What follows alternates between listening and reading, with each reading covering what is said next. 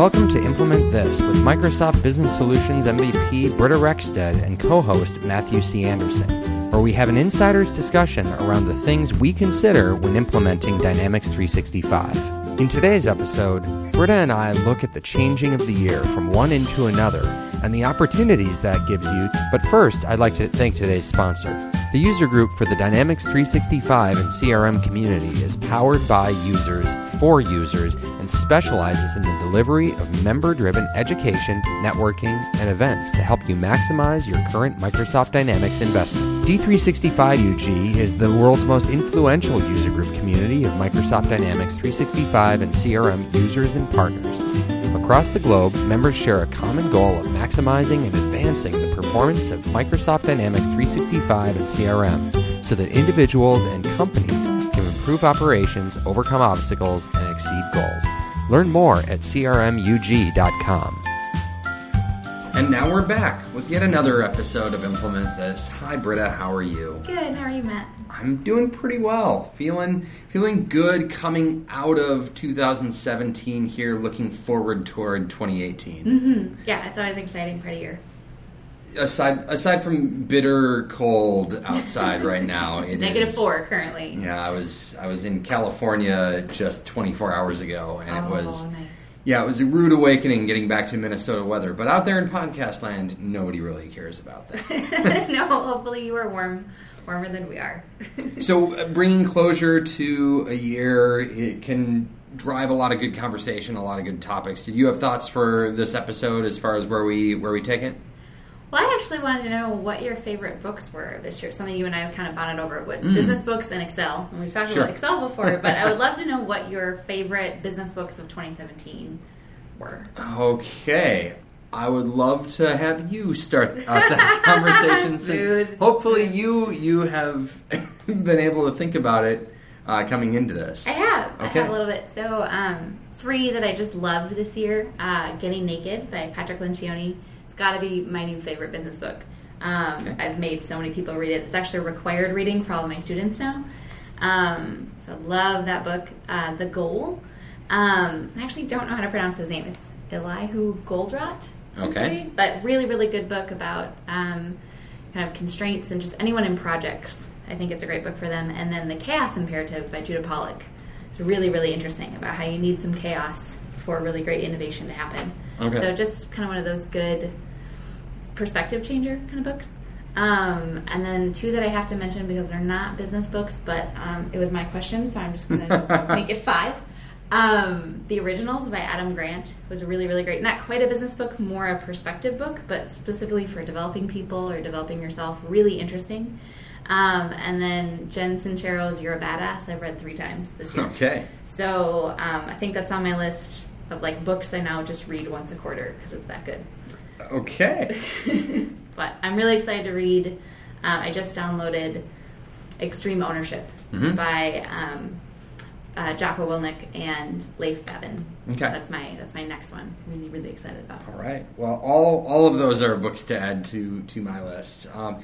So thinking through it, I think the top one that comes to mind for me would be the book Leaders Eat Last. It's a Simon Sinek book, which is the Start With Why guy. Oh, yeah, so yeah, you may know him from a TED Talk or 2, but the idea of Leaders Eat Last is creating an environment where people on a team feel like they are safe and have support from the team and leadership around them.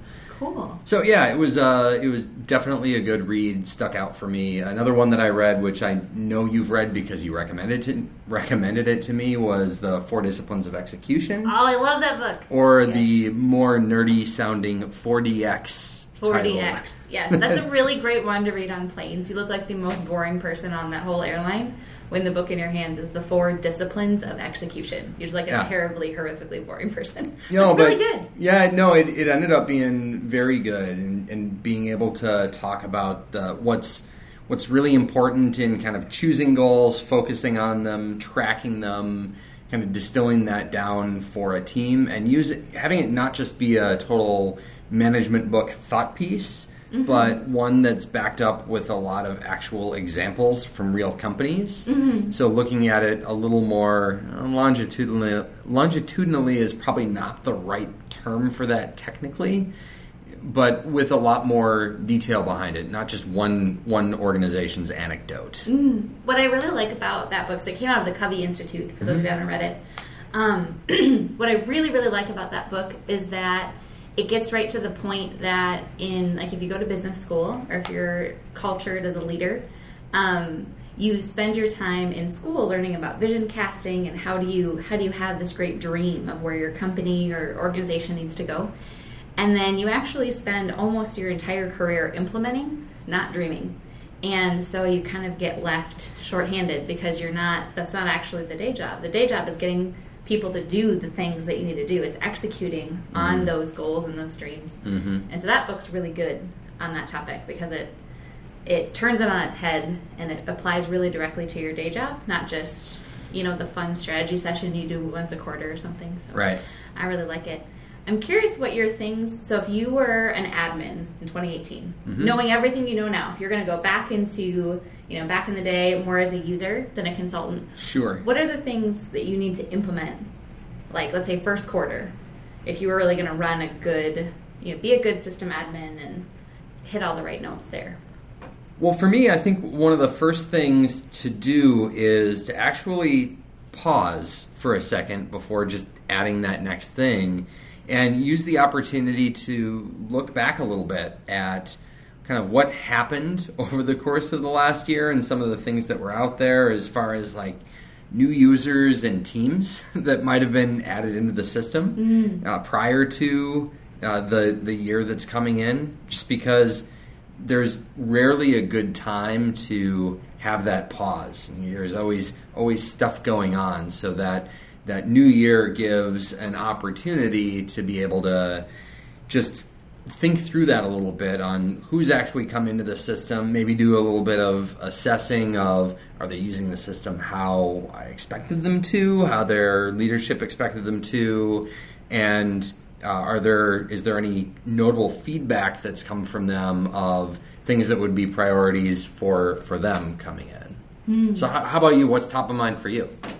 But I think as an admin, I didn't use enough, and I would make sure I used enough going back in, starting a year fresh. It's actually bulk delete. Okay. Like we keep a lot of data we don't need, and so it really muddies what you do actually need and what is important and worth the resources. And then especially when you're paying for data, that could be a factor too. And so it's always good, and once a year isn't really enough, but at least at the beginning of the year, looking at what kind of data you're keeping, what kind of data is piling up, not realizing that some of those maybe regular imports, things are piling up. Maybe you're not deleting your, a lot of people forget to delete their system jobs. And so if you have, several hundred workflows running a day, and I've got all these system job records or more getting created, and you really, I've never found a system job record to be valuable past being like a week old. So there's just not a reason to keep those that long. Yeah, that actually hits a real note for me. I was just having an email discussion back and forth with a client who was saying, I need to clear up more disk space. How can I do it? And bulk delete jobs were one of those top of mind things. Another one is looking across at how many attachments may be saved directly into the database rather than into perhaps a better medium for storing email attachments or file attachments to records. So very, very timely on that one. Yeah, I think that's a good one. Also be looking at where, if you have upgraded recently, what you don't need to do the hard way anymore. I had a really, really cleansing run a couple years ago when I got calculate and roll-up fields and went through and murdered a whole bunch of workflows that just didn't need anymore. Yeah. And so they were great workflows. They got the job done, but I wasn't using the tool in its newest, latest, greatest version. And so going back through and cleaning things up and saying, okay, how do we really want to do this now? Maybe it needed to be that complicated in the past, but if you never stop and look at it. I once had a user tell me we were evaluating an old system and moving that data into CRM, and the system, I think, was 15 years old, And she kept saying, well, I'm sure it was a good idea at the time. Like, well, yes, I'm sure it was, but now we've got better technology. And so at least once a year, you really should look through the way you do things. You also know more now. Yeah. That's the thing. There's things that were a good idea with the best that you knew this time last year, and now you can do better. And so it's a great idea to go back through and not only clean things up, but also apply the new learning that you have and say, maybe we should be using a hierarchy here, or her data could be cleaner, or now I know about this cool tool in the XRM toolbox, and so this doesn't have to be as challenging. Yeah, well, and another one that comes to mind for me on that same line is with the advances in the business process engine as far as the actual visual business process flow, so much has changed there since it was first released in 2013, and with each subsequent version, I mean, look, even a couple major releases ago now, we didn't have even business rules that would work on the business process flow in the same way that they would elsewhere on the form. The editor has changed for better or worse. It's better for some things, it's worse for other things, but overall there's some of the capability in there that as you are kind of branching through the different logic, that it does help you to be able to identify where are we actually going in some of this. And there are a lot of things I know, call it 3-4 years ago, looking at the business process engine, that were put a lot more on the user to try to connect the dots as far as how it fits to what their day-to-day job was. And I think there are a lot better ways to do that with the business process engine and some of those updates that are there. So there's another example of those things where there's not a given reason why you have to go back and look at it all the time, but with the turning of the calendar over to a new year, that's a good one, or a good collection of items. Absolutely. I think another one that I forget about if I'm moving a little too fast is now how many places the decisions I make, how many places that impact shows up. And so now that we really design in one place and deploy everywhere, like business process flows, now really easy to have those in a mobile sense. But it makes you think about how wordy you're going to be in individual steps along the way and other things. It also makes you think about, is actually a mobile task flow better than a business process flow? Sure. There's getting to be more and more places where we really need to think about what data do you really need on the contact form? Because we're really making it easier for users, and there's so many different places they're using it now. Just taking a pause and saying, that should really be a quick form. And, this is only ever going to be used in mobile, so these fields aren't relevant. And taking some time to just exhale and clean it up can be so refreshing. You're right, it doesn't have to be the beginning of the year, but if you don't do it then, when are you going to do it? Yeah. Well, and maybe the point at the beginning of the year for some of those items as they come up is you realize there's more of those things than you originally thought would be there, and the action right now is to put a little bit of a calendar together as far as when you'll make some of those updates, or what some of that priority is actually going to be. I could see quite a few people getting overwhelmed starting to think through all those things that are just noise in the background most days. Yep. It's a great time to, if you don't already have one, have a good parking lot and then learn how to prioritize things, because you definitely can't do it. I think if you don't have a parking lot, you're not really thinking about what your system can do. You're probably selling it short. Yeah. You just, having a parking lot is just part of it. And so you have to be comfortable with that fact so that you can make all the people who come up to you in a panic because they really, really have to have that thing right now comfortable with the fact that the system has unlimited potential and we're just going to have a parking lot and work our way through it. Yeah.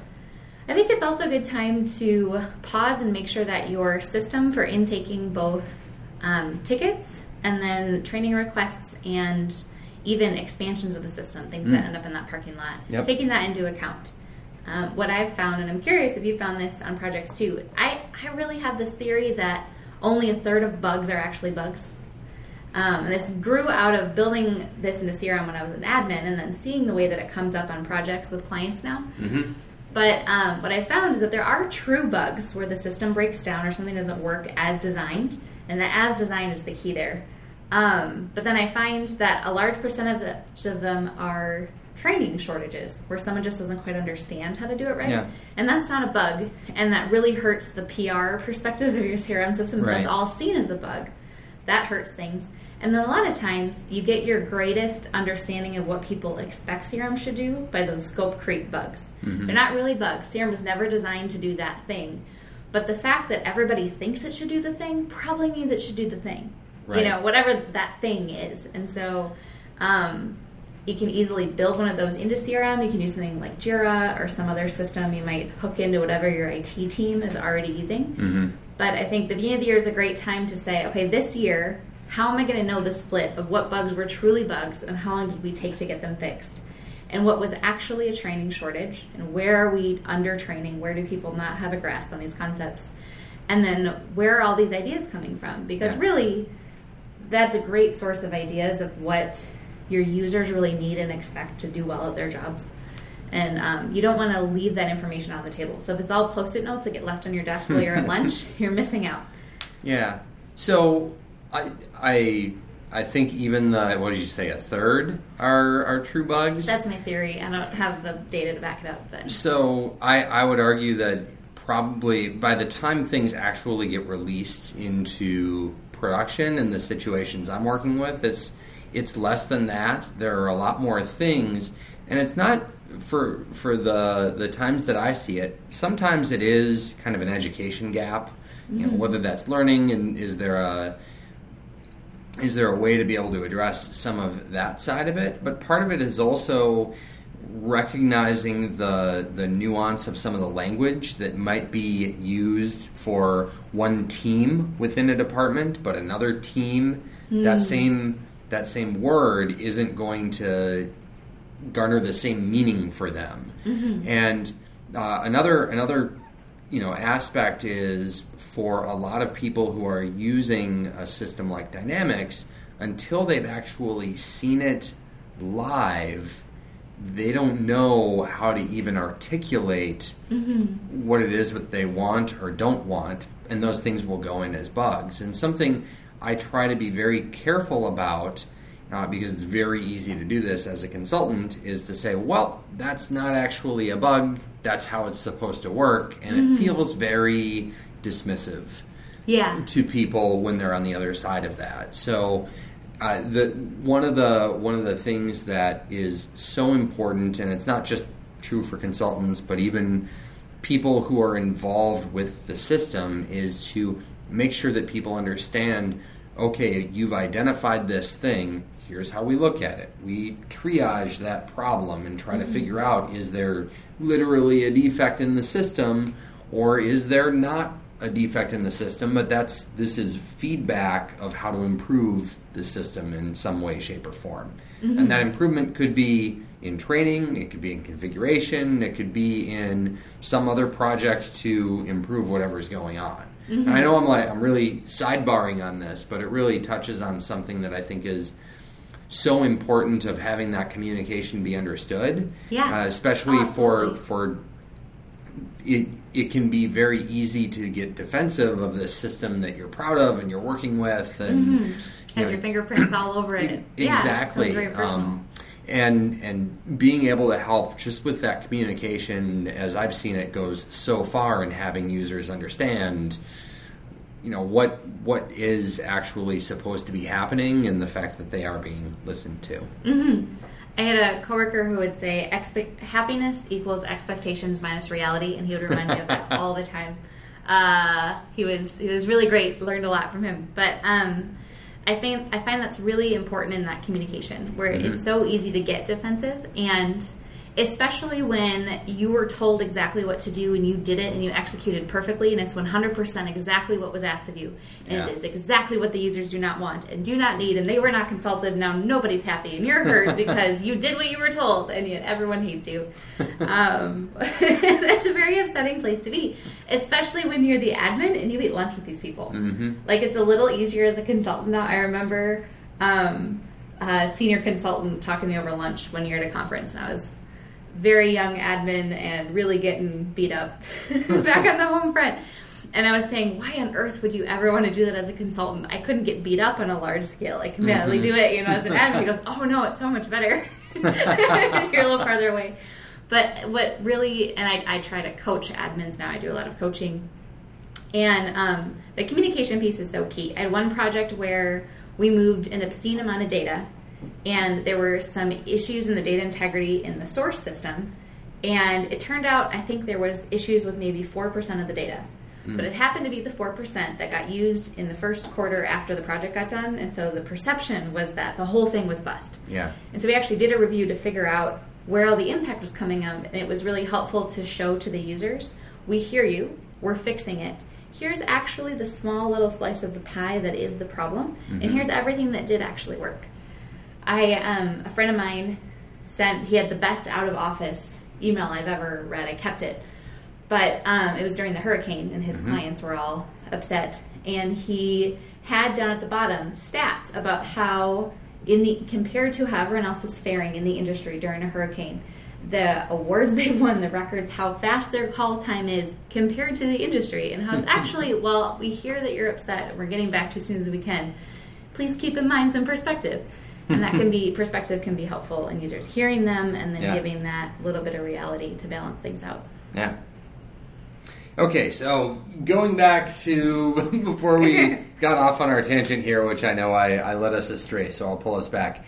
A couple other things that come to mind on that kind of yearly checkup, if there's no other time to do it, why not now? One is just checking the users that are enabled in the system, making sure they're still around. Especially, this is less so online these days, just because of the way licensing actually happens, but especially on-prem and even some cases online, check for those users that maybe aren't using the platform anymore. They've shifted to another organization outside of your company. They've shifted to another department within the organization, but they're not using the platform anymore. Checking for those kind of things as just from a pure license standpoint, and then validating security roles that people have. Yes. There are times where security roles will be, either ad hoc or permissions are increased for some reason to be able to take care of a very specific issue that's out there, and it can be very easy for some of those to be forgotten after the fact. So going back and doing some cleanup around those items is definitely something to throw into the early in the year review. Absolutely. So looking up some of these things, security as an example for one of those, it can be tough to track some of those down. Do you know any tools that you might be able to use to figure that out as you're going through this review? Yeah, actually one I just discovered over the weekend that I'm really excited about is the Privileges Discovery tool from XRM Toolbox. Okay. And what I loved about it is if there's a specific permission that you're worried about getting granted. For me, deleting is something really common. I find I'm told all the time, we don't want deleting, or barely anybody can delete. And then I go and check, and there's actually a lot more people who can delete than is realized. You can just pick bulk delete as a permission. It'll go pull for you all of your security roles that give away that permission. And since security is additive, we can't restrict people from something. We only have to just not ever grant them that permission. I thought that was really, really interesting, really helpful for cleanup, and really knowing what's in your roles. Or if someone's gone in and monkeyed with things to solve a problem quickly, going back and spotting that and saying, nope, as a company, we just don't delete XYZ, or we don't, only very specific users can create this type of record. It's a really good way to scan all of your roles in mass and make sure you really have a good handle on who can do what in what role. Yeah, on the topic of the XRM toolbox and tools for kind of that annual cleanup, the attribute usage inspector is a good one that goes into the look through your entities at all the different fields and how many of them actually have data in those fields. Yeah, that's always really interesting to see. It can be eye-opening how important a specific field is supposed to be and how little it actually gets used in practice. Oh, yeah. Also, another good one from XRM Toolbox. Love that one. And it's also just a good idea to take stock of what your system's at right now. I really love the snapshot tool from CRM Accelerators. Yes, absolutely. I, having been in finance and in healthcare, which are really regulated industries, I like having a regularly scheduled snapshot where I can say, I know that as of January 1st, this is what that user had in security roles. And then go back again on March 1st or on some other subsequent date and run it for everybody. It's not a daily protection, but at least gives you something. Otherwise, you're saying, well, when we hire people, we usually give them, like it gives you a little bit more. It does go in and take over a lot of that menial work of trying to review what an individual user has. That in Dynamics, vanilla Dynamics 365, it's a very manual process. You go to the user, you pull up the list of security roles they have associated with them, and you scroll through trying to find which boxes are checked. It's each role very tedious to figure that out. And then layer on top of that, do they have what for each of those security roles? What permissions are actually granted in each of those security roles? That it's just you can't do it that way effectively. You have to have tools like that. So that's a great one. I've used it before to be able to net some of that out as well. So I think the XRM Toolbox, and there's some great ones in here too for making big changes in bulk. Those are really great for kind of spot treating and checking. The snapshot tool is a paid tool, but I think it's a decently easy sell within your organization to say we've got to have this level of compliance and understanding of what we had when. And so that one, I think, for the money, it's one of the few paid tools I recommend, but I think it's absolutely worth it. Okay, and we'll keep a link in the show notes for it as well. Yeah. Cool. Well, so anything else before we tie a bow on 2017? I challenge everybody to pick one thing, concrete, measurable thing in user adoption that you can do in the first quarter, and then measure it at the end of first quarter. See if you got it done. I like it. We'd love to hear what it is. Shoot us something on Twitter. Yeah, sounds good. Or check us out, implementthis.org. We've got a submission form for being able to give us feedback there, and also you can connect with us on all the things. All of the things. Happy New Year, Matt. Happy New Year to you. You've been listening to Implement This with Britta Rekstead and Matthew C. Anderson. Do you have a business problem you'd like us to discuss on the show? Reach us through our website, implementthis.org, where you can also subscribe to the podcast. We're on Twitter, too. Britta is at MacGyverCRM, and I'm at MC Anderson. Thanks so much for listening.